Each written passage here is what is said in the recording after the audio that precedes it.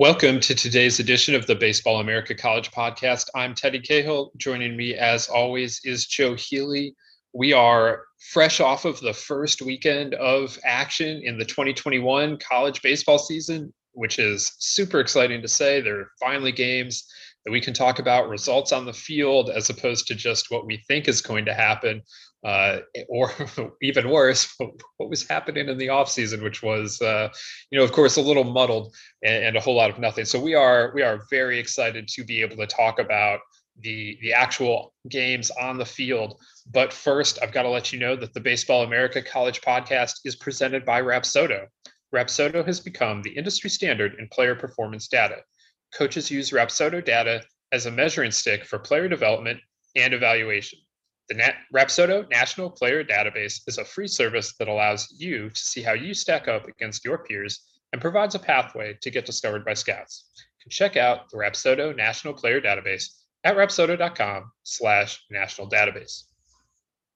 All right, Joe, weekend one is pretty well in the books. As we sit here and record this on Monday morning, there are still a smattering of games to be played.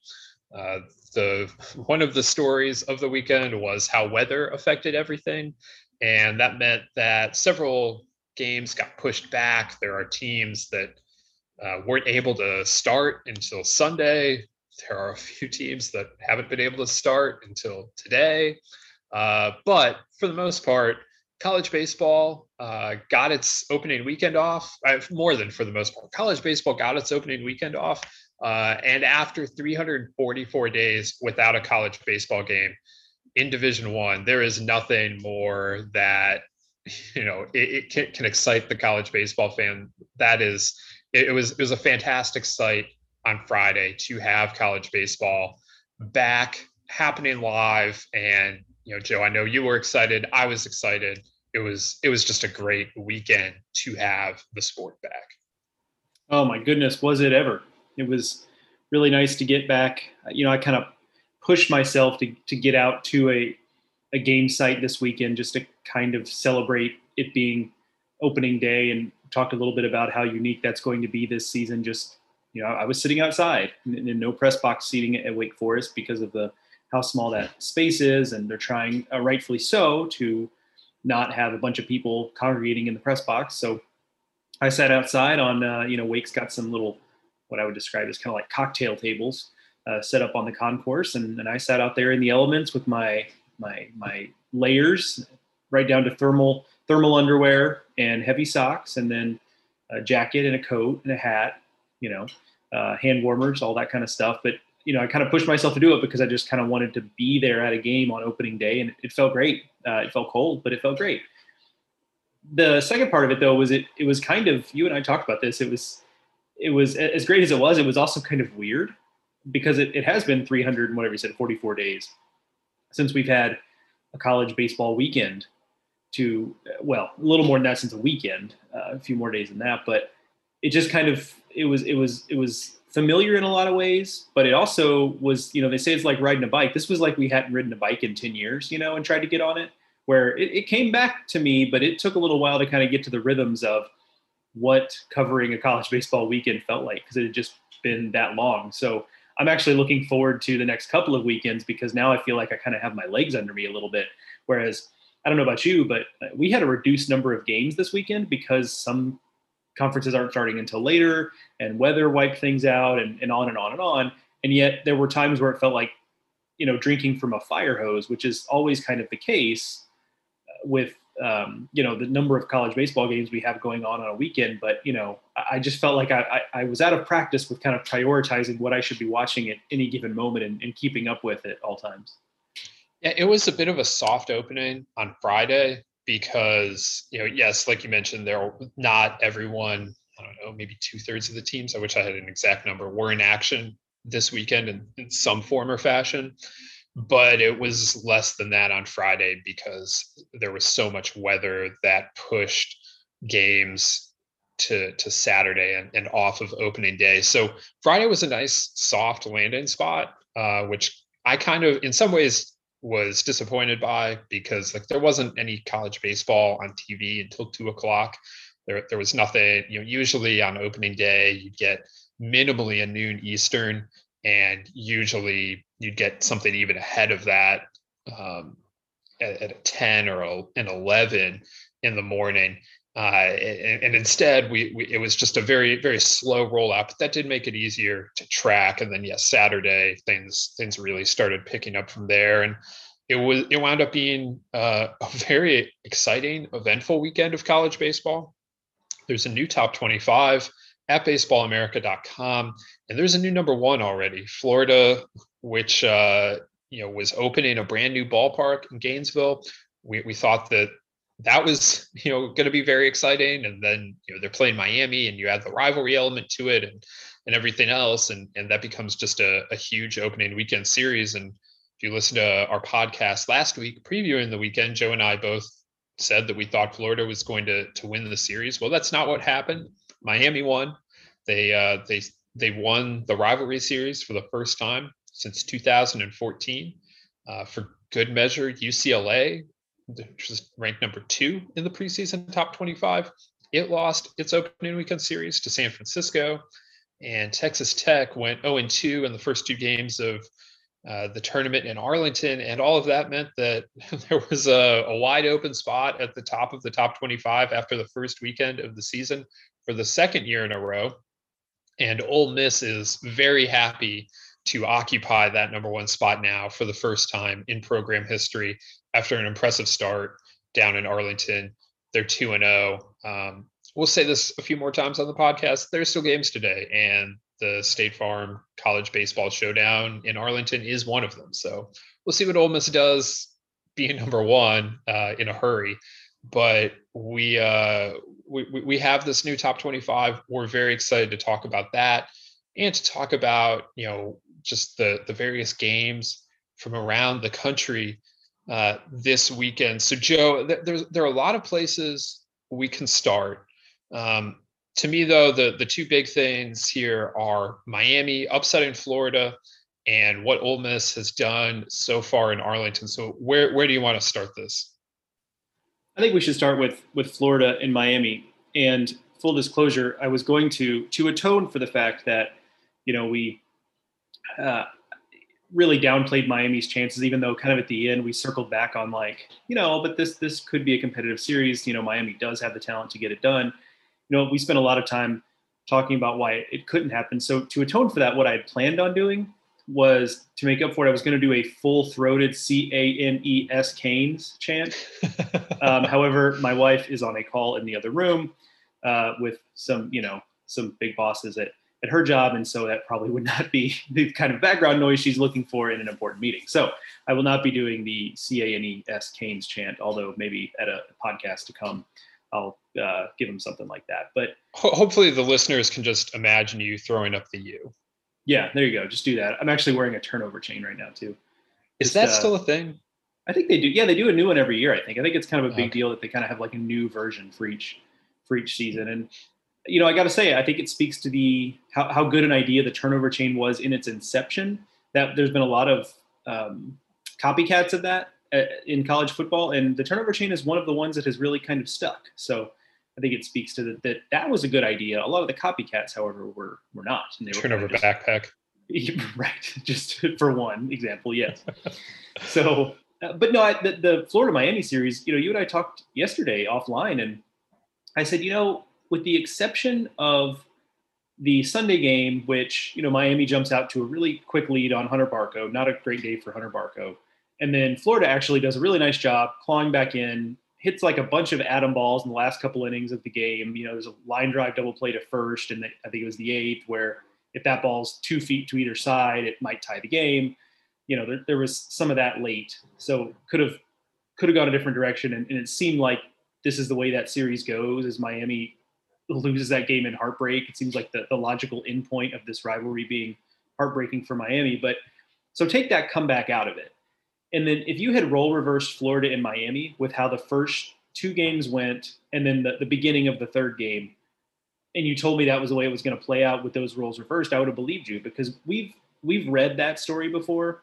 We've seen the movie where Miami wins a game, whether it's on Friday or on Saturday, and it feels like a pretty comprehensive win. And okay, you feel pretty good. And then They lose the other game in extra innings in heartbreaking fashion, and they were oh so close. And then in the third game, Florida just boat races them. So it felt like that's actually, we were heading for a complete role reversal. Florida had making that comeback kind of upset that apple cart a little bit, but um, I also don't want to downplay how well Miami played in certain aspects. Certainly the offense showed a little bit, when you're getting good production from guys like Tony Jenkins and Christian Del Castillo, the Seton Hall transfer. And I think Raymond Gill, who had a really tough year last year, was productive this weekend, clutch in a lot of ways. I think that speaks highly of what the Miami offense is capable of and the depth they might have there. However, I think you will agree that in a lot of ways, Miami just kind of didn't play quite as sloppy as Florida in a lot of ways, which is surprising that Florida, kind of a sloppy game for Florida. And that's kind of what made the difference, because it just, after Friday, when Florida played good defense, pitched pretty well. I mean, the bullpen got a little wonky at the end, and it made that game closer than it truly was. But after that, I mean, Florida 3 errors Friday and Saturday, bullpen meltdown on Saturday, really bad start from Hunter Barco on Sunday. Like, it just did not look anything like the Florida team I expected to see this weekend. So I guess going back to what we said coming into the weekend, when I brought us back to the idea that, Miami did lose 3 close games in this series a year ago. It's not inconceivable that they could go up to Gainesville and win. What I said was they needed a better offensive performance. They scored 8 runs in this series at Mark Light last year. Well, they definitely brought the offense with them to Gainesville. They course corrected on that in a big way, and that was really significant for the Canes to do it against Florida pitching, which we still think, this weekend aside, that this is one of the best, if not the best, pitching staffs in the entire country. So for Miami to swing the bats the way they did this weekend, that was huge, because this is a much younger, inexperienced, I guess, pitching staff. The rotation is completely new. Daniel Fetterman is a veteran on Friday night, but he has been mostly a reliever throughout his career. Now he's being asked to be a starter. And then Miami threw 2 freshmen, Alejandro Rosario and Victor Medeiros, who are both incredibly highly ranked coming in as freshmen. They were both top 75 draft prospects a year ago, but they are still freshmen. There's going to be some growing pains there. And then with Fetterman moving out of the bullpen, there's some new roles to be had in relief. So there was just a lot new about this pitching staff. And while they pitched well throughout the weekend, the Florida offense definitely got its runs in, and it's a really good offense, and it's to be expected. But Miami is going to need its offense to keep clicking. That's the strength of this team right now. By the end of the season, maybe it'll be a little more balanced, but right now, like, the clear strength is an offense that features Alex Terrell, Adrian Del Castillo, Jordan Lala, like Villar, Yohandy Morales looked amazing as a freshman. You can just keep running down. It's a really deep lineup, and they needed it to produce, and that's what they did. So on the Miami side, to me, that is like the number one thing that stood out to me when I talked to Gino DeMare yesterday. His other thing beyond the offense, which he gave a lot of credit to his assistant coach, Noberto Lopez, and just for helping Miami get it worked out right now. The other thing Gino mentioned, though, was just that the finishing of this team the last few years, especially in 2019, his first as a head coach, we didn't really get a good sense for what the 2020 team was in terms of how they were going to close out games in series. Although I will say it didn't go well against Florida last year. It's been a bugaboo. And so for them to show the fight that they showed this weekend, and then come back and finish the games, finish the series, get a series win in a rivalry that they haven't won the series in since 2014, that really speaks a lot about where Miami is, just kind of in a mental place going into this season. So big time for them. On the Florida side, I wrote on Friday that if this is where Florida is right now, they are like, you should be, any other team should be really kind of concerned about how good the Gators will be at the end of the season, because this is a team that has an incredible amount of talent, but still has a ton of growth ahead of it. And that take maybe looks a little worse today than it did on Friday night, but they were so close to winning the series on Saturday. They had a 3-run lead in the ninth inning in game two. If they just close that game out, they win the series, and I can go back and feel very confident about saying, like, look, if this is where Florida is now with all this talent and all this room to grow, and oh, by the way, they're still beating a team like Miami, which is very talented in itself, like, oh boy, look out for once they sort through some of the early season issues that they and every other team clearly has. And I still feel good about that, but I suppose that's also a bit of a charitable take that, like, look, this team that we gassed up as the clear national title favorites, like, they are not where they need to be right now. Defensively, it was a bad weekend. That was true across the sport. However, I don't want to harp on it on Florida, because defense around the country was not good this weekend. And frankly, that's not that surprising. A similar thing happened over the summer. So it's going to take these teams a little while to get the gloves back, I think. Defense wasn't good. The bullpen, which we lauded as being the best in the country, clearly hasn't worked things out. Franco Alamon couldn't find the strike zone in the ninth inning on Saturday. I felt like he might have been getting squeezed a little bit, but regardless, it was ugly in terms of the way he lost his control. I was a little surprised that Sully stuck with him throughout the ninth. After the game, he said that he did that because, that if that's going to be Alamon's role going forward, he has to learn how to get out of those jams, and what's it going to do for his confidence if he goes out and pulls him while he's struggling like that. And Sully knows a lot more about managing pitching staffs than I do. So I'll defer to him on that for sure. But it was just a little surprising to see a Florida pitcher struggle throwing strikes that much and then not have the next pitcher come in. Typically there's a little less patience, I feel like. And some of that is just that it's opening weekend and Sully's trying to figure things out. He does this all the time early in the season, gives his players a lot of leash and figures out what they can and can't do, and then tightens it up from there. So, it's also a little wonky that this was an opening weekend series, because this is a huge series, but it didn't seem like Sully was going to manage it any differently just because it was a rivalry. He's still looking at it as like, look, we need to figure out what we have here and prepare for SEC play and beyond. So, there's a lot there, Joe. I don't know if you want to go off of any of that. If you have more you want to say, I watched a lot of this series over the weekend, and I clearly have thoughts. Indeed. Well, yeah, there's a lot to it. Like, it just had a lot of layers. I would say quickly too Florida, I think, will end up focusing more on Florida's bullpen struggles because they were so clear in the moment, with what Franco Alamon, what happened to him on Saturday, and then even on Friday, which let Miami get a little bit back into it. But, Miami is kind of in the same boat where, outside of Carson Palmquist, which Florida had its own version of Carson Palmquist, and that was Christian Scott, who was pretty good both times he threw. But Carson Palmquist was excellent. Ben Wanger got some big outs, but his innings were kind of like white knuckle. They were not the cleanest of innings.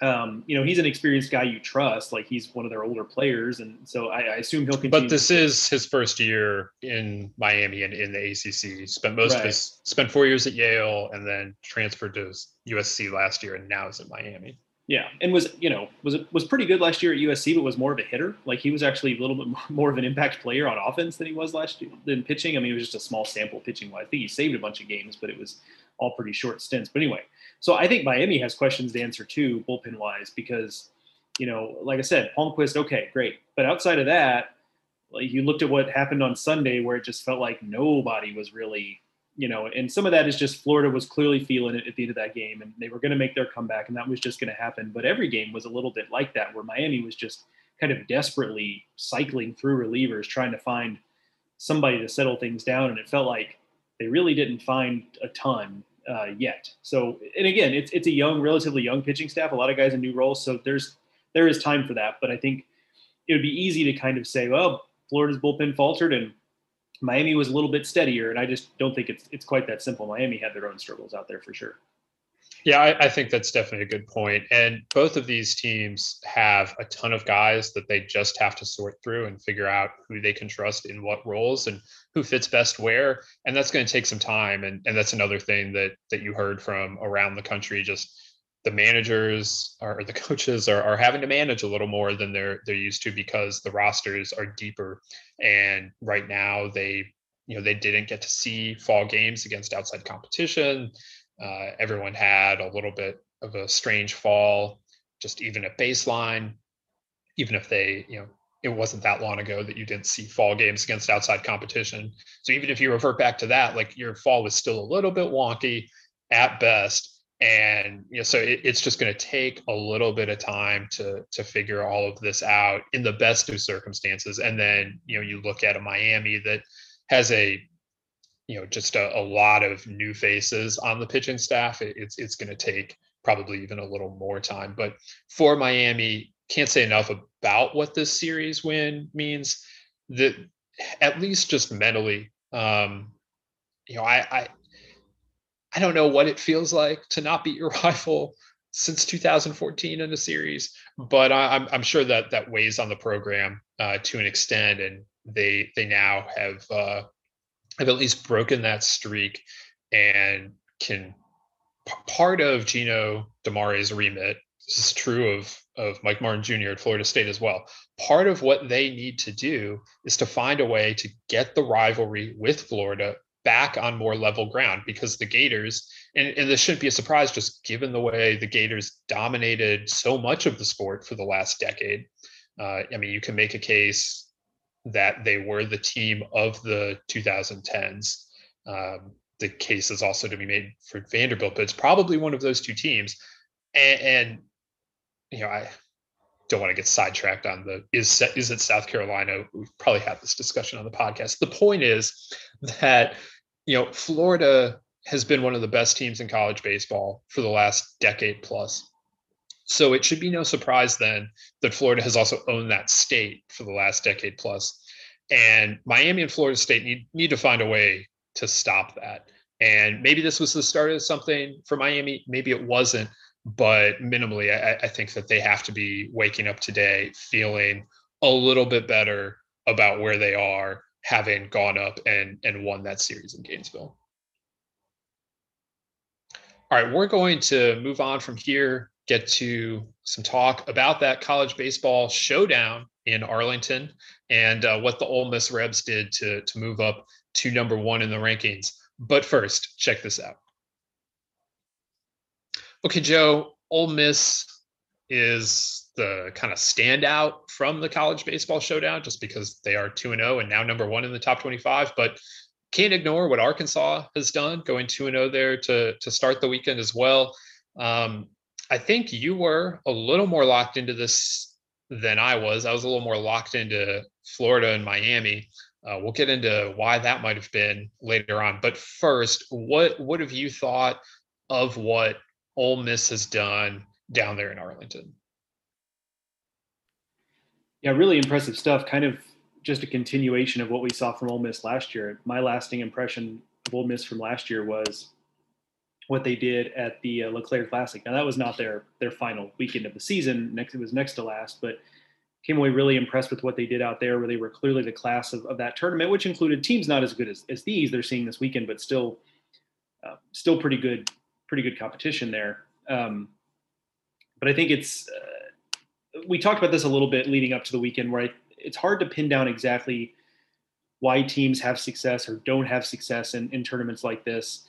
And we can talk about that a little bit when we start to talk about Texas Tech is 0-2, for example, and how it's just kind of hard to imagine that, but there are reasons for it, but also it kind of feels a little bit random sometimes.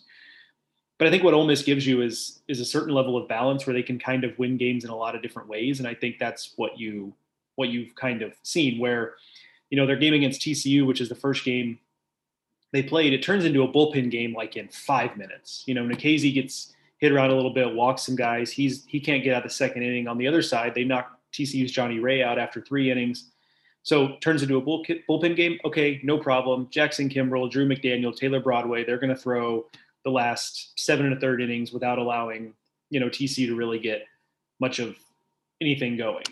It was a little bit similar in the second game where the bullpen had to throw some innings late to try to hold on to a lead. But in that game, they got a little more from Gunnar Hoagland, where it was like, okay, now we're going to win a game because our guy really just kind of shoves. So Gunnar Hoagland gave up a few runs, but struck out 11 in 5 1/3 innings. And while maybe you wondered a little bit about the offense, if you were concerned about Anthony Servideo or about Tyler Keenan being gone from the lineup, you had to have liked what you saw from a guy like Jacob Gonzalez, who came in and has immediately announced himself as, okay, this guy has the look of the next big star in this program. So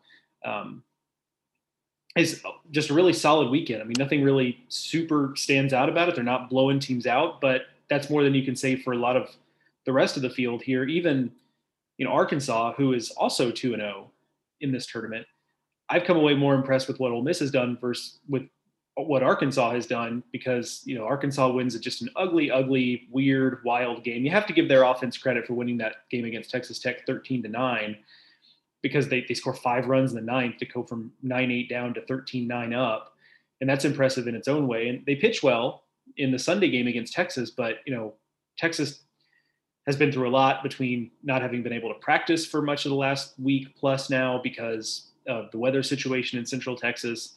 It already had offensive questions. Like, I'm not taking anything away from guys like Peyton Pallette or Caleb Bolden, who pitched really well on Sunday, but it remains to be seen like how impressed we can really be with that over Texas. So if you're asking me which is more impressive, I think I'd probably go Ole Miss, just because they've kind of shape shifted their way to winning these first 2 games. They don't have anybody who's just pitching out of their minds necessarily. There's not anybody who, went 8 for 10 over the weekend and really carried the offense. They're getting a lot from a lot of different places. And I think that really bodes well for its ability to have some staying power as the number 1 team in the country. Whether or not they stay number 1 long-term is a different question, but this strikes me as a team that's not going to just fade. Yeah, so the thing that stands out to me from Ole Miss is that their offense has been fine this weekend.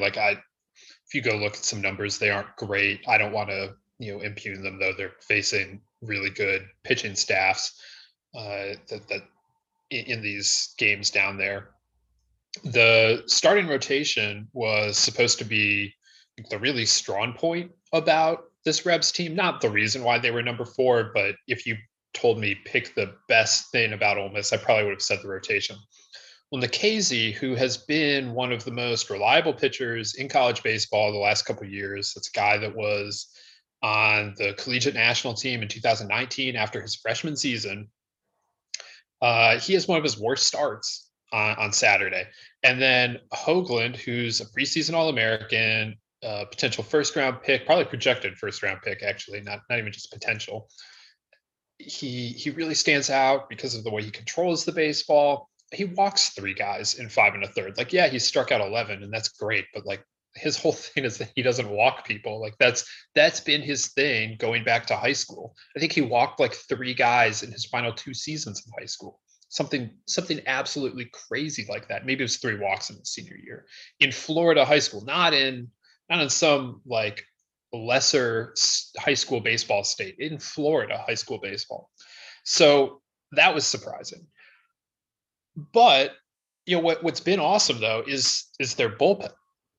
Bullpen has been fantastic. Taylor Broadway was fantastic on Saturday, and things got a little dicey at the end of Sunday's game, but they got it done.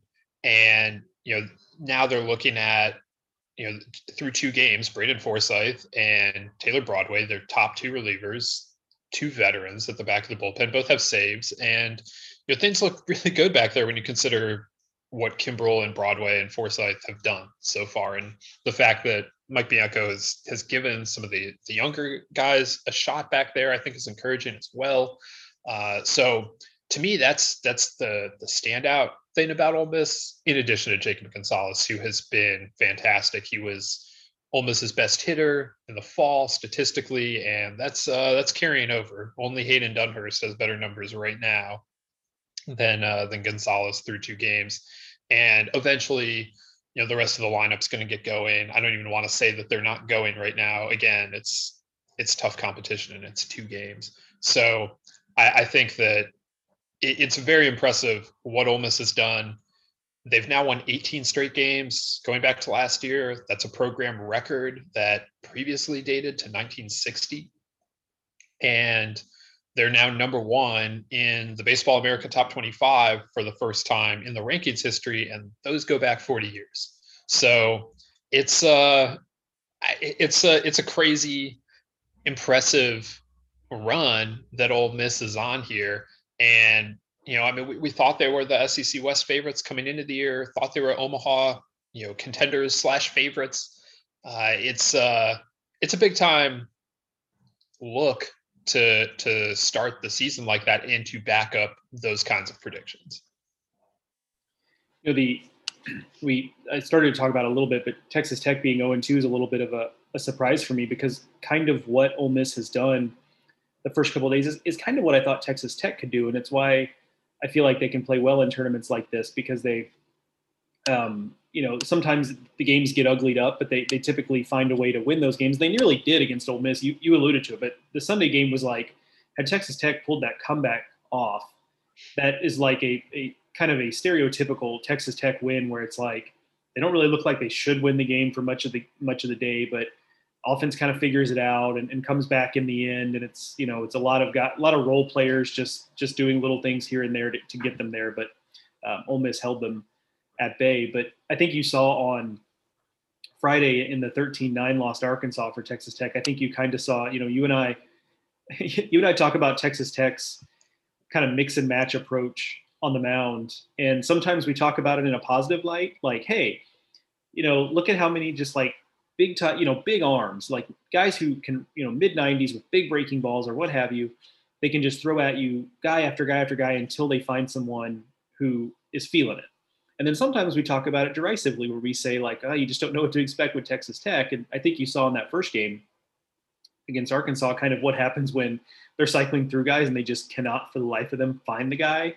They got a good start from the Seton Hill transfer, Patrick Monteverde. I mean, 4 innings. Seton Hill, not Seton Hall. Correct. Yes. D3 in Pittsburgh, as opposed to the Pirates of New Jersey. Indeed. Yeah, I actually had a thought when I watched the start of that game, and then I ended up flipping to some other stuff once it kind of got uglied up and the pace slowed to a crawl. But so I was watching him start that game, and he's pitching in Globe Life Field in Arlington against a team in Arkansas that's a national title contender, and so then out of curiosity, I was like, man, this is a big moment for me. And out of curiosity, I went and like just Googled what Seton Hill's like home baseball field looks like, and I imagine that like a year ago he was pitching on that mound, and now he's pitching at Globe Life Field against Arkansas. Just amazing kind of transition there in that young man's life, and he threw the ball well.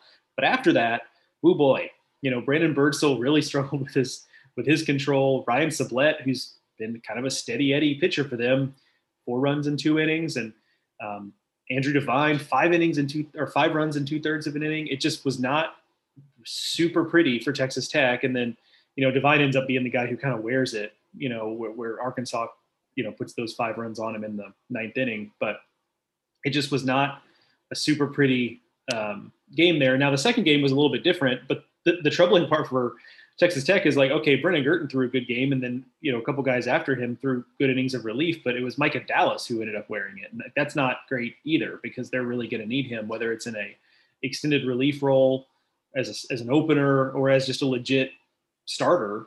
They're going to need him at some point, and he'll figure it out, I'm sure. But it certainly was not a great first impression this season that, he allowed a 5-run inning, 3 of those runs unearned. So that's worth noting, but it was just not a good outing for him in any stretch of the imagination. Yeah, I don't know what to make of Texas Tech right now. I don't know if we got overexcited and ranking them number 3. I don't know if this is just, they had a tough week. I don't know I imagine there was a lot of snow in Lubbock, but I don't know. And or is this just a case of like, look at all the new things on the pitching staff, like it's just going to take a while. It takes Texas Tech sometimes a while anyway, and like now look at all of the new toys they have on the pitching staff. Look at how they have to replace the top 2 starters. Like, what are they going to do? I don't know where we're at with the Red Raiders. It's also possible it was just 2 tough games. They'll come back, they'll win this 3rd game, and like, okay, they had a losing weekend on opening weekend. It happens. So it's really hard for me to kind of try and figure out where the Red Raiders are at right now, and I honestly don't even want to spend that much energy trying to do it. I just want to see what it looks like moving forward, because the one certainty I have about Texas Tech is that whatever it looks like right now, at least on the pitching staff, this is not the way it's going to look in April. So if we could just fast forward through Texas Tech figuring out how it's going to line up its pitching staff, that would be great. It would save me a whole lot of headache in terms of trying to figure out where to rank them and what their ultimate potential is. I guess we'll quickly kind of round it out here. Texas, we've talked about a little bit, and we've talked about the reasons why maybe they've struggled a little bit. It was always going to be a pitching over offense team, most likely, but you don't get a great start from Ty Madden to start it off. You're shifting things around because Pete Hansen's not ready to be the starter that you kind of hoped he would be for COVID protocol reasons, and just not being as prepped as they would like him to be. So that threw things off a little bit for the Longhorns, and they've struggled to just score runs. And so it's been a tough weekend for them, but just getting back into the swing of things, I think they'll get better. Dustin McComas on Twitter, who covers the Longhorns locally, talked about on Thursday, or maybe it was Wednesday, but he was maybe saying that if I were the Longhorns, I don't know that I would play this weekend, because they're just not, they can't be physically prepared. And so now, in light of that, I think they've actually done a pretty decent job competing, but it's clear that they've been just a little step off this weekend. I've been pretty impressed with Mississippi State. They did lose a game to TCU, which I think was a really nice win for TCU. They got a double play ball in the 9th inning with the bases loaded and 1 out to seal that 3-2 win. But, Mississippi State is short Eric Sarantola this weekend. But they've got it done on the mound. They've 2.50 ERA for the weekend. Landon Sims did basically what Taylor Broadway did for Ole Miss, but for Mississippi State in that Texas game, struck out 10. He did it better, to be clear. Yeah, he was dominant. Taylor Broadway don't nice add job. us Hail State fans. Yeah. Yeah, Landon Sims was nothing short of 4 no-hit innings, 10 strikeouts, no walks. I mean, it just an incredible outing there. But, Christian McLeod was pretty solid, gave up some hits, but did what he needed to do in the first start. And offensively, if you look through the prism of offenses in this tournament, with the notable exception, I guess, of Arkansas's big explosion, and I guess to a certain degree Texas Tech on the first day, like it hasn't been the most offensive weekend there. And so through that prism, they're actually hitting the ball pretty well in the grand scheme of things. So I've actually, even though they're 1-1, I've come away fairly impressed with Mississippi State and what their upside is, especially once they get a full rotation back in the mix. Yeah, I would absolutely agree with that. Interesting to see what they and TCU have going forward. Particularly, I like you don't know what to make of Texas right now. Just it was a really hard week. You saw the pictures from Austin. I don't know. I don't know what the right call was in terms of playing, not playing. I certainly understand it either way. So they went, they did it. I'm sure they'll be better for it, even though the record right now doesn't reflect that. Joe, you and I had this conversation slightly offline, but I want to bring it to a larger audience here. Typically, throughout my career in this job, I have not really missed the big tournament, really ever in the last 5 years. I've been at the Minute Maids. When the tournament in LA is the big deal, I'm there. This year, though, I'm not a Globe Life, obviously. And I kind of found it a little off my radar, frankly. And that was surprising because in previous years, whether it's like the MLB4 tournament or the Shriners College Classic in Houston, I've just always felt like, oh, this is the biggest thing going, and like, yeah, this is absolutely it. Like this is what college baseball is paying attention to. And if there was ever a tournament like that, it was definitely this one, which had 6 of the top 15 teams playing on opening weekend. And yet, so many times this weekend, I found myself not watching these games, watching something else. So I have a few theories as to why that might be. It's probably a combination of all of them, but just wanted to run them by you and see what you think, because you've been both at some of these big tournaments and also watching them more as a fan from at home. So maybe you can help me understand why this happened to me. So the number one reason I think that this happened is because they delayed it until Saturday. And so by the time it started, I was just already into weekend mode, and they felt like they were a day behind. And I, I was already invested in other things. And now here this new thing was coming along, and I was like, well, I got other things here. I don't need this. And, so they just kind of put themselves in a little bit of an attention hole that way. Number two, you had to leave the ESPN app to go find this thing. It being on Flow Sports meant that the ecosystem I was watching it in was a little bit different. So that was maybe a little bit strange. And then those are probably the two big ones for me. But there also may just be something to like the fact that I got sucked into a very competitive series between Florida and Miami, and Florida has a number one next to its name. So when the number one team is playing very competitive games, like I just feel compelled to watch them, because that feels hyper important. That look, the number one team might lose this weekend.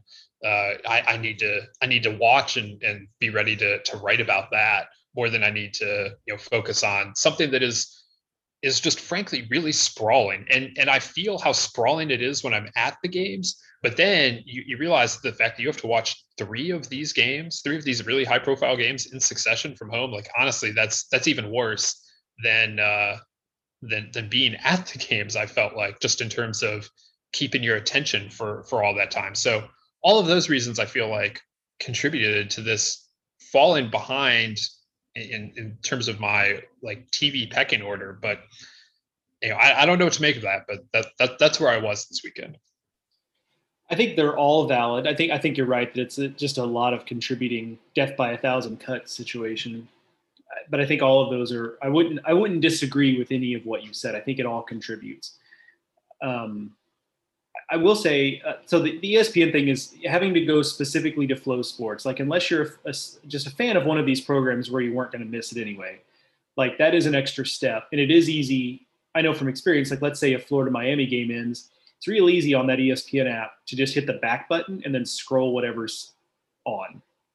And so you're right that having to go back out to Flow Sports is like one extra step that kind of can create some friction there with you continuing to watch that tournament. I, by the way, was just quickly, I was pretty impressed by the production at Flow Sports. Like, this is my first experience with Flow Sports, and I know Flow Sports has its detractors. It is a little bit pricey, if you're going month to month, it's $30 a month. And also, like, I had heard a lot of people that kind of complained about the quality of it, but I found, and it's different from tournament to tournament. There's not going to be as much production quality behind the Snowbird baseball tournament in Florida as there is in the State Farm College Baseball Showdown. So that's part of it. But I came away pretty impressed with the product. I'm interested. So it worked all weekend. The CAA has all of its conference games on Flow Sports, and I'll be interested to see what the quality of those games is like. Yeah. I would presume it's pretty locally driven though too. Probably, right? Like, yeah. It's kind of whatever equipment the school has available and whatever production resources the school has available will drive a lot of that. But also, like, our lives are very app driven these days. And so if the app just works like it's supposed to, like you score a lot of points with me, and like, to Flow Sports' credit, it never crashed on me. Like, I never had like these weird buffering issues or lagging or really anything like it. And some of that is just based on how good your internet is. I get that. But the app itself worked pretty doggone well. So I was pretty pleased with that. But the other things I would say is, so using the Minute Maid tournament as the example, I went to that tournament for a lot of years as a fan. I was paying money to be there, and yet my friends and I who would go to this tournament when we were in high school and in college, we even kind of joked about how, the middle game kind of gets short shrift in a lot of ways, because we'd be all excited for the first game. We'd pay a lot of attention to it. And then our energy would just inevitably lag, like in the middle game. And then we'd kind of have to snap out of it, as that game is wrapping up to get ready for whatever the night game was mentally. And I just think that happens when you've got those 3 games stacked on top of each other. And, oh, by the way, you alluded to it, the defense isn't necessarily the crispest. They're being super careful with pitchers. So there's a lot of pitching changes. Even in the games that were low scoring, there were a lot of pitching changes. The pace was just not good in a lot of cases. And so I think it's hard to like watch those 3 games and pay close attention to them stacked on top of each other like that, because I think the other reality is I am super guilty of this. So I will raise my hand on this one. But I also think sometimes it's easy to convince yourself that I'm going to pay really close attention to this tournament this weekend. And maybe I don't watch all 9 games, but I'm going to pay close attention to like 4 or 5 of them. And then I'll zoom in and out on the others while I'm watching other stuff. And the reality of the situation is it's just hard to do that. Like it's hard to really devote your attention at a super high level of detail for multiple games stacked on top of each other that day. So if you're watching Florida Miami super close, it's just going to be hard to flip over to a different game and pay that much attention for 3.5 more hours on top of that. So I'm guilty of kind of being disappointed in myself that certain things just fly by my radar, but I just think it's almost beyond human capability in a lot of cases for us to really pay that level of attention to multiple games every single day. Yeah, I think there's probably a lot to that. And it's 3 games a day is a lot. It's a lot when you're in the stadium. It's a lot when you're at home. It is just a lot. It's a fun tournament. I'm glad that it was as great as it was in terms of the teams in the field, but it is a lot, and it felt even more than it would have if I was there. Probably because if I was there, I would not have been anywhere close to as locked in on Florida and Miami as I wound up being. Well, it's also when you're there, you also can't, even if you put headphones on, which we've all working those tournaments, we've all done that, where you put headphones on because you're trying to focus on something else, or you're trying to write something or whatever. But even with that, like you can't not at least peripherally know what's going on in the game in front of you. I don't know about you, but it's real easy for me. Like if I'm focused on something else on my laptop and I've got a game on the TV, like if I'm trying to focus more on the laptop, like I'll turn the volume down a few ticks, and then you look up and it's like 3 innings later. You just can't really do that when you're there, because crowd noise and PA noise and the people around you making some noise or moving around. Like, so you can really just kind of ignore things a lot easier when you're here versus when it's happening right in front of you. Oh yeah, I have a mute button and I am not afraid to use it. Yeah. That doesn't exist when I'm at a game. Much as you might like it to at times, it does not. Looking at you, Vanderbilt. Let's move on from here. I mentioned at the top briefly that UCLA lost to San Francisco in a series. That was weird. That was a surprise. San Francisco was 9-8 last season. Now, they were probably a little better than that record indicates. They got hot at the end of the season. They won a series against Cal. Now, Cal wasn't good particularly at all last season, but they did win a series against a Pac-12 team last year and won like 6 of their last 7 games. But the Dons were picked by West Coast Conference coaches. They tied for 5th in the preseason coaches poll. So they weren't expected to be good by their own conference's coaches this year. We didn't pick them any better than that when Joe did the West Coast Conference preview. So not like we saw this coming any more than the coaches did, but they go out, they win twice at Jackie Robinson Stadium. They won on Friday night. They come back. UCLA comes back and takes the rubber game. And then San Francisco wins the 3rd game. None of the 3 games were particularly close. They were all pretty one-sided generally.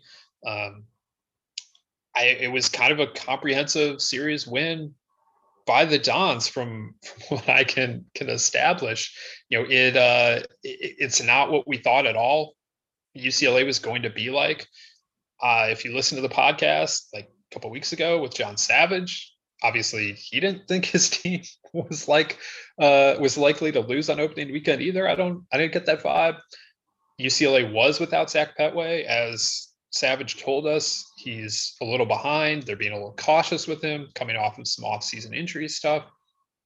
But just being down Petway should not have been the difference in this series. And I'm not even saying that it was. San Francisco just seemed like they were a little bit better. It was a weird weekend out west. You can look through a whole lot of results and get kind of confused as to what happened out there. So maybe there's just more parity out west than we realized. I knew there was going to be some. I didn't know it was going to be preseason Pac-12 favorite getting upset by middle of the pack preseason's picked West Coast Conference team. And it's opening weekend. I don't want to jump to crazy conclusions here either. Teams have bad weekends. They get magnified on opening weekend. But at the same time, this was not the UCLA team I signed up for when I picked them to go to Omaha, or when we ranked them number 2 in the country. Yeah, the UCLA series loss to San Francisco was probably just the most shocking result of the weekend, because while we were surprised Miami won the series against Florida, it was Miami, a top 15 Miami team winning a series against Florida. Okay. Well, and what do you do with the records in a rivalry series, Joe? That's right. You throw them out. That's right. That's absolutely right. Great point. And you can throw the rankings out too while you're at it. That's right. Yeah. Great point by you. But the thing about his having Zach Petway not available for UCLA it hurt, because you turn that start over to Jared Karros, and he was not particularly good. He wasn't awful, but it wasn't particularly good. But it went beyond that, to your point. Jesse Bergen in the second game was exactly what you needed from him. Great start. But outside of that, nothing really went according to plan. I mean, Nick Nastrini was just kind of okay. He dominated in the strikeouts, but San Francisco hit him around a little bit. I think the strangest thing is that San Francisco tagged Kyle Mora, and nobody hits Kyle Mora. That's just, he's as steady as anybody, in the country in terms of bullpen pitchers. And then offensively, UCLA hit 218. Now you can't blame Matt McLain. He went 5 for 11 this weekend. But other than that, pretty slow weekend offensively for UCLA to hit 218 against San Francisco. And I know this is going to be easy for me to say right now, but San Francisco was a team when I was doing the WCC preview that I struggled most with. I think most teams, I'll put an initial order together, and then most teams will move up or down one spot, maybe 2, after I've kind of written everybody up. And, because it's, you give an initial order, then after you write the teams up, you can kind of almost see how you really feel about them. And so you move them around a little bit. Well, San Francisco might have moved up and down 4 spots at various points, because what I will say about them is they do have the pitchers to give you a hard time. And so I think that's kind of what we saw here this weekend in a lot of cases, because they do have some arms out there, some guys with high velocity. They have a very experienced pitching staff. So I would not have been surprised if this series ended up being low scoring, because San Francisco pitched well enough to make it competitive. But the fact that San Francisco, to your point, just completely outplayed them, it seemed like, in the 2 wins, was a big time surprise to me. And the West Coast in general was kind of bonkers this weekend. And I think the other thing to add onto the pile, and pardon me if you mentioned it, but it's just that I think the West Coast is going to take a while to shake out, because of just how disjointed everything on the West Coast has been. When you talk about, the fall practice, some teams not having it, some teams had it, some teams kind of were in the middle somewhere. And then the same thing with the lead up to the season. There are West Coast teams that plenty of West Coast teams haven't played yet, just because of scheduling situations. So I think it's going to take a little while before the West Coast feels normal in terms of what results we're getting are getting spit out, because certainly week 1 was not it in terms of what we expected. Yeah, I think that's a really good point. You saw beyond this, you saw Arizona lose 2 of 3 to Ball State. They play a 4th today, so the Wildcats will get a chance to at least split the series. You saw Pepperdine, the West Coast Conference favorite, lose a series to Cal Baptist. UCSB lost on opening day. Arizona State lost on opening day. Both of those teams rebounded to win the series, but still those were expect to be two of the better teams, and they lost. I think your point about how difficult the offseason was for teams out there is a very important one. Nowhere in the country, I don't think, had stricter regulations or more disparate regulations than California, going county by county. The thing about that, though, at least as it pertains to UCLA, is that UCLA actually had a fall practice. This wasn't like a Long Beach State, which didn't have a fall practice. It wasn't like them getting upset. It was a team that had one of the more normal falls out that way, getting upset. So I don't know what to make of that, but that does help explain some of the general strangeness out west. There also, of course, were a lot of transfers around college baseball. And again, this doesn't really affect what happened in Westwood, although San Francisco did bring in 5 transfers this offseason. But if there was a significant amount of player movement out west, and there was, then it stands to reason that maybe there's a little more parity going into this season than you might ordinarily see. It's one weekend. We can't draw a ton of conclusions. Half of the Big West didn't even play. But right now, this is definitely something to watch. The West Coast, broadly speaking, is already kind of in RPI trouble this year just because of how regionalized the schedules are. RPI already doesn't like how regionalized West Coast schedules are in the best of times. It's going to hate them even more this year. So again, we touched on this before. Hopefully the committee can look beyond RPI this year, but if it doesn't, and this is what happens all season long, do not sign the West Coast up for many at-large bids. It's just not going to happen if this is the way it's going to go down and the committee doesn't cut it a significant amount of slack. So, and it deserves the slack, I think. Although if in one of the few interregional series you have, and it's Ball State, much respect to my alma mater, but it's Ball State coming in, and the team that we picked to be the second best in the Pac-12 can't get it done like that. That's not speaking overly well to the conference either. And a couple other wonky results out that way were Cal losing a series to Pacific. And Joe, did you catch any of Oregon State this weekend? They lose on Friday. Jordan Wicks shuts them down. No shame in that. He's a preseason All-American for a reason. But then they come back and they score like 40 runs over the next 2 days against Gonzaga and New Mexico. It was kind of a confounding weekend from the Beavers. Yeah, I know. I did notice that. I didn't see like any of it. I didn't see any. Yeah, I watched Friday. I did not watch the next 2 days. Yeah, but yeah, we had questions about Oregon State's offense, and I guess we'll see. What becomes of Gonzaga and New Mexico, and maybe that gives us some good context later on. But what I will say is that it's all the right guys. You look at the stat sheet, and it's like it's Troy Claunch, and it's Andy Armstrong, and it's Kyler McMahon, and it's Ryan Ober, and it's like, okay, well those were the guys we kind of assumed would be leading the way if they were able to get it done. So I think that was a real positive weekend in that regard for Oregon State, and kind of feels like maybe they moved into pole position for now, in terms of like maybe they're the team that kind of works their way into the postseason discussion from the Pac-12. But I think since we're talking about the West Coast, I think we have delayed talking about the biggest story of the weekend long enough. What the hell happened in San Diego?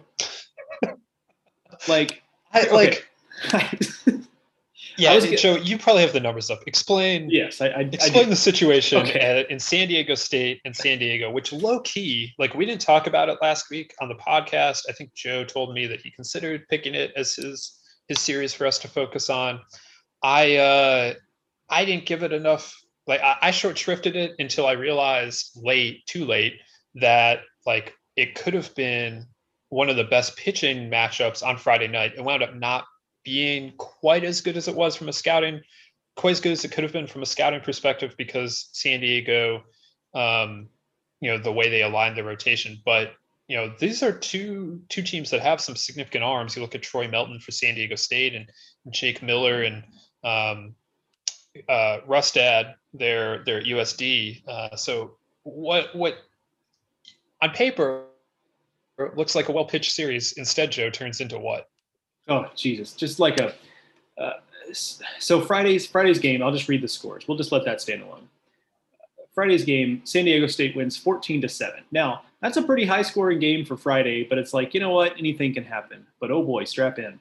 Second game, San Diego State wins 19-18 in 10 innings. And this game was like 14-11 after 3 or something ridiculous like that.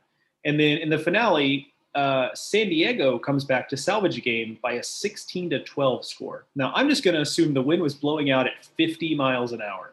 Like, I can't imagine any other scenario. Here's the ugliest numbers here. San Diego's pitching staff, an ERA of 13.50 for the weekend. San Diego State's 10.67. Just not great. So when I joked about this on Twitter, first of all, it's important to mention that these are day games. I think Friday night was actually a night game, but the rest were day games. And I joked about the score on Saturday on Twitter, and I got a text from an agent out there who reminded me that during the day, the stadium does play much more as a hitter's park than it does at night. It does have some pretty crazy day-night splits going on out there. But this was next level, and I have no answers for it. I really don't know. This was not the only place this happened. I made a couple football jokes already on Twitter. It's one of my favorite things to do during college baseball games. I shouldn't say one of my favorite. I enjoy making college football jokes during baseball games that get out of hand like this. I ripped off a couple of them on opening weekend, but I could have ripped off some more. There were a lot of football looking scores out there, and I don't know if that's just pitchers. Normally we see pitchers being ahead of the hitters. I don't know if that has somehow flipped in this strange season. I don't know if it's attributable to the defense that again wasn't great around the country. I don't know if it's just the crazy weather led to some crazy winds. It's probably some of all of these things, but San Diego and San Diego State was definitely the most extreme example that we saw. I'm interested to dive in a little bit, just a preview for listeners. I'm going to dive in a little bit on this, and my weekly 3 strikes feature is back, and I've only started just now compiling the data, but I'm kind of trying to take a look at how many double-digit, just using an arbitrary cutoff of 10 runs, like how many double-digit instances of double-digit run scoring did we have over opening weekend, and then kind of find out what percentage of the games that was versus what it was like last year, for example, just because I am curious, because it did feel to me like it was a pretty high-scoring weekend, and we've talked about some of the reasons, defense or just seeing a lot of different pitchers, which can go either way. But so because maybe it's not on percentage basis, maybe it's not as many as you would think. Maybe in large part due to the fact that you don't have like Northeastern teams traveling to SEC locales as much, or ACC locales, or what have you, with pitchers that haven't really, teams that just haven't been outside. So we didn't have as much of that. So maybe that ends up tamping some of it down. But long story short, I'm going to write that up for a little nugget on my 3 strikes this week, and we'll find out together whether it was a lot or not as many as it seemed on paper, because it did seem like a lot. So speaking of crazy offense, Joe, I'm a little surprised you haven't mentioned Florida Atlantic's Caleb Pendleton yet. He hit 2 grand slams in the same inning of his college debut on Saturday night. That in itself is just that's the tweet, as we would say. FAU scored one of the bigger upsets of the weekend, beating Central Florida in a series that split between Orlando and Boca.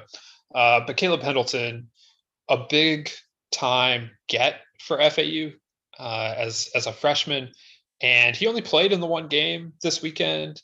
We'll see exactly what his role is going forward. FAU has a good catching situation, as they typically do.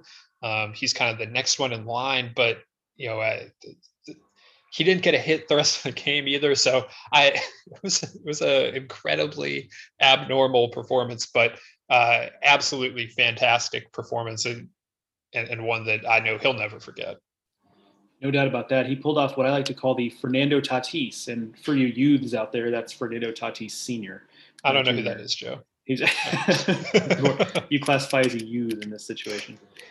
Two grand slams in an inning for Fernando Tatis Sr. Funny story about him. I had cousins who grew up in the St. Louis area, and they liked baseball and liked the Cardinals, but in a very casual way. Like they would, they'd go to a couple games a year and they'd watch the occasional game on TV, but they couldn't tell you. Now this is like the late '90s, early 2000s. Beyond like Mark McGwire or Jim Edmonds, a little bit later on, Scott Rowland, they really couldn't tell you much about the team. But they happened to be watching the day that Fernando Tatis hit 2 grand slams, and so you had to kind of like, I remember having to like tell them like, no, actually, like Fernando Tatis is not like one of the best hitters in baseball. Like he's just, he's not.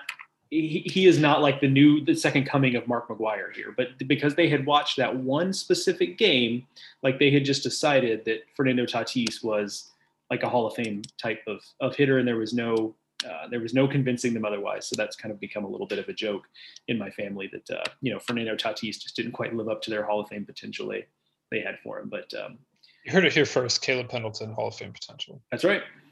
He's the next Fernando Tatis, which is to say a Hall of Famer. A good weekend offensively for FAU. I think I may have undersold what they could do offensively. With part of that, I think is just I've become so hardened to the fact that FAU just hits every year, but they got a really good weekend from obviously Caleb Pendleton, heck of a game there, but Nolan Shanuel, another one of their newcomers, hit over 500 this weekend. DJ Murray is a breakout guy, really good athlete, like looks the part, just hasn't put it all together yet. He had a really good weekend. The question, of course, is going to be pitching. Now, if they're going to score as many runs as they did this past weekend, then they don't need a ton of pitching, but that is the bigger question. And so for as good as the offense was, they also weren't doing a lot to keep UCF from scoring. So that's really going to be the question moving forward. And I think their ceiling is largely, the offense controls their floor, because I think they're going to compete for a postseason berth because they can hit and because they typically find a way to cobble together the pitching. The pitching being any better than that is what controls the ceiling, and we're not going to know that until we get a few more data points under our belts here. All right, just want to run through some stuff here quickly, and Joe, you can react to any of this stuff if you want once I get through some of it. Boston College swept Charleston Southern, which by itself doesn't seem like that big a deal, but considering how slow BC started last year, just getting those 3 wins on the board is significant going into ACC play next weekend. Clemson swept Cincinnati. That was a pretty competitive series despite the sweep, and Cincinnati's going to be solid. So that's a good one for Clemson. They have South Carolina this weekend in obviously a big rivalry set. North Carolina Central swept Army, the Patriot League favorite, and that on itself would be significant. But then when you consider that NC Central just a week before opening day anyway, got news that the program was going to be eliminated at the end of the season, just the emotional rebound there is massive. So definitely shouts to the Eagles for getting that sweep done. Samford goes 3-0 this weekend. That's a nice start for them. Duke goes to Coastal, wins a series, not unexpected, but obviously that's going to end up being a really nice series win when all is said and done. It was a wonky series ultimately, but good on Duke for getting that series win. I know, Joe, you were interested in seeing what Louisiana Lafayette had this weekend against Tulane, and they come out with the series win. And then Xavier going to College Station and upsetting Texas A&M feels pretty significant. Xavier annually challenges itself in terms of early season schedules. Oftentimes doesn't come up with the wins. They usually only win like one of the games in the series and end up like much closer to 500 overall than their their talent indicates. But this time they got it done down there, and now Texas A&M starting at 1-2. That's a tough one for the Aggies. Yeah, and it strikes me that Xavier is probably better than, to your point, the record last year, for example, suggests. But it did strike me that that's typically the kind of series that even the A&M teams that aren't necessarily top 25 teams or potential top teams in the SEC West, that's typically the type of series that A&M wins those 3 games by a combined like 26-4 score or something like that. And so I'm not necessarily hitting any sort of panic buttons on A&M, but like that definitely is the type of series that they typically handle pretty easily, kind of like they did in the finale when they won 15-0. It's usually kind of like a weekend of that. So that definitely caught my attention there. So good win there. The UL and Tulane series was probably the closest series played anywhere this weekend. Like just razor thin margins in all 3 games. Really good news for the Raging Cajuns. I think it suggests that they're ready to be quite competitive in the Sun Belt. We'll see to what extent that's enough to compete at the top of the Sun Belt, but certainly that was good news there. And even for Tulane, I mean, they put up some runs, and that was more the question with Tulane. So maybe you can even take some positives of that if you're the Green Wave, although you would have liked to have won that series in the end. Duke quickly liked what I saw on offense. Didn't like what I saw on the mound necessarily. Going to have to get more from Jack Carey and Henry Williams if they are going to continue to be the guys in the rotation. It doesn't necessarily, they don't have to be. Cooper Stinson was pretty good. So there was that. So questions to answer there for Duke on the mound. But again, like what I saw offensively, I think Peter Matt did show that he can bring a level of physicality to the offense. So liked that they were able to, scrap together the runs they were there. So liked all that. And on Clemson's one of the more intriguing teams to me, and I'll kind of have my eye on them. Obviously, this weekend it's an easy thing to do because they have the rivalry series against South Carolina. But one of the questions I had about them is there another Sam Weatherly? And kind of what I've wondered is maybe it's Davis Sharp kind of taking another step in his development. You may remember that as a freshman, he was a nice arm, but he was seemed like maybe he wore down as the season went on. He didn't really dominate. He was just kind of a solid starter for them. And last year appeared to maybe take a step forward, and we just never really got to see that fully come to fruition. Well, he puts together a good start. Opening weekend, 1 hit over 5 innings with 9 strikeouts. That'll certainly do the trick there. So you like that as maybe a piece of the front of the rotation. And the offense was good. The offense, hit nearly 300 for the weekend, but it's the guys you felt like maybe you needed to see take steps forward. Bryce Teodosio with a good weekend, and Dylan Brewer with a good weekend. Jonathan French with a good weekend. So it's a team that I still don't know. I think it's maybe a team closer to on the bubble than a team that hosts. But I think it's a team that certainly, if you're going to tell me that Davis Sharp is going to be a big time ACC, all ACC type of arm at the front of the rotation, which we don't know if he is, but certainly like what we saw this weekend. And then if the offense is a little more well-rounded, I don't know that there's a Seth Beer on this offense, maybe.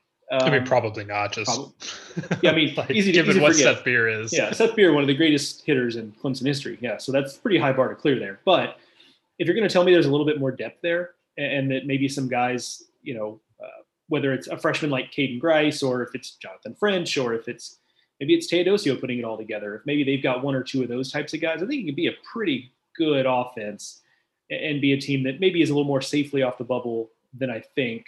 So that's a team I think I'm going to be watching relatively closely the next couple of weekends. Yeah, absolutely. One more that I should have mentioned is UConn and UVA. We talked about that on the pod, and UVA gets a series win, but UConn looks solid. It was a weird opening game, more runs than I would have expected, settled down from there as a series. And Virginia, now the number 2 ranked team in the country. So look out for the Hoos going into ACC play. All right. We covered an awful lot of ground there. There we could keep talking. It's just great to have the games back, like I mentioned at the top, to be able to talk about action that was on the field. But we're going to cut it off, and we're going to come back at you later in the week to preview the weekend to come, and if anything important happens in midweek, the few midweek games that are scheduled this week, we'll definitely touch on them as well. So make sure you are subscribed to the Baseball America podcast on your favorite podcasting app, be that Apple Podcast, Stitcher, Spotify, wherever you get your podcasts, you can find us there. Joe and I are on Twitter. I am at Ted Cahill. Joe is at Joe Healy BA, and there is plenty to read and will be throughout the week over at baseballamerica.com. So thank you again to Rapsodo for presenting the Baseball America College Podcast. Thank you to Joe for joining me as always, and thanks to you guys, the listeners. We're so happy college baseball is back and that you're along for the ride for the 2021 season with us. We'll talk to you next week on the Baseball America College Podcast.